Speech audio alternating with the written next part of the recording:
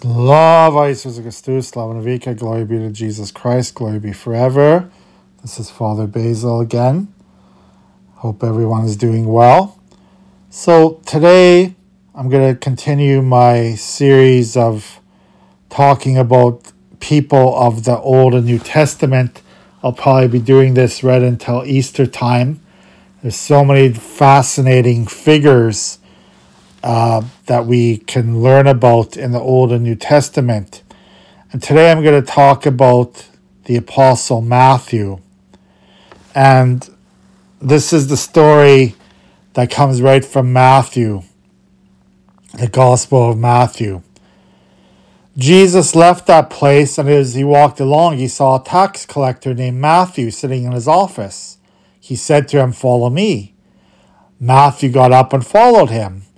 While Jesus was having a meal in Matthew's house, many tax collectors and other outcasts came and joined Jesus and his disciples at the table. Some Pharisees saw this and asked his disciples, "Why does your teacher eat with such people?" Jesus heard them and answered, "People who are well do not need a doctor, but only those who are sick. Go and find out what is meant by the scripture that says, 'It is kindness that I want, not animal sacrifices.' I have not come to call respectable people, but outcasts." So, Jesus doesn't just call sinless people to follow him. We are all sinners. We all have to remember that we are unworthy at times of Jesus' mercy towards us, but yet we are loved by Jesus nonetheless. He loves sinners, but he wants all sinners to repent. So he calls those who are unhealthy, he calls those who are spiritually who need to get forgiveness, who need reconciliation with God. He calls those who are the greatest sinners first because of his love for all of us, And it doesn't mean that all the sinners of the world are going to follow him, but he gives everyone a chance to repent. Jesus gives everyone a chance to turn their life around. And it doesn't matter what we have done in our life. It doesn't matter what the greatest sins we have in this world. We still have the opportunity to repent.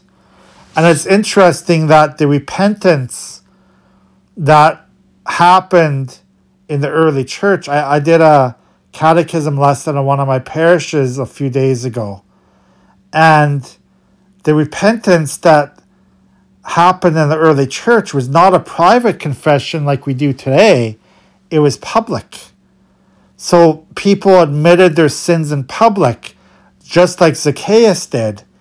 Just like Peter did, saying, "I'm a sinful man, Lord." Just like Paul did many times in the Gospels, in the Scriptures. Paul admitted his sins publicly to everyone. And, there's pros and cons, of course, of doing that. In today's world, it would be unheard of for us to stand up in front of people and announce our sins to others, and that we want forgiveness of our sins. It just doesn't happen today. But it's something that is often very it's healing. It's a healing process when we do that, because we know what we need to do to ask for Jesus' mercy and forgiveness. We have to ask for healing. We have to ask for that merciful love of Jesus to heal our sinful hearts.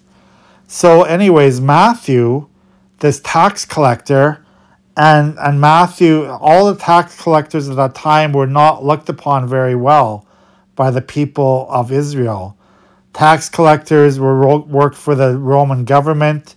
They collected taxes from people to give to the government, and they often cheated people. They often collected more than was necessary, like we know about Zacchaeus. Zacchaeus was one of them as well. And Matthew was also a tax collector who wasn't looked well upon by people, but he followed the call of Jesus. And why did he follow Jesus' call? Well, maybe Matthew knew that what he was doing was wrong and he wanted to repent. Maybe what Matthew thought that he needed to change his relationship with God and with one another, with other people. Maybe he sensed that his life was not going the way he wanted it to, and that he wanted that love of God in his life. He wanted that love of Jesus. And maybe that's why he followed Jesus, because he knew that his life that he was living at his time was not productive, was not fulfilling. And so Jesus is the one that fulfills our life. Okay? And again, Jesus' words, people who are well do not need a doctor, but only those that are sick. So we need spiritual healing. If we admit that we are spiritually sick, then we need that spiritual healing. And all of us are spiritually sick, because all of us need God's healing in our lives. So remember this call of Matthew, that Jesus wants all of us to be like him and to work in our relationships with one another, to work on a relationship with God, to ask for forgiveness, and also forgive others. God bless you. Have a great day.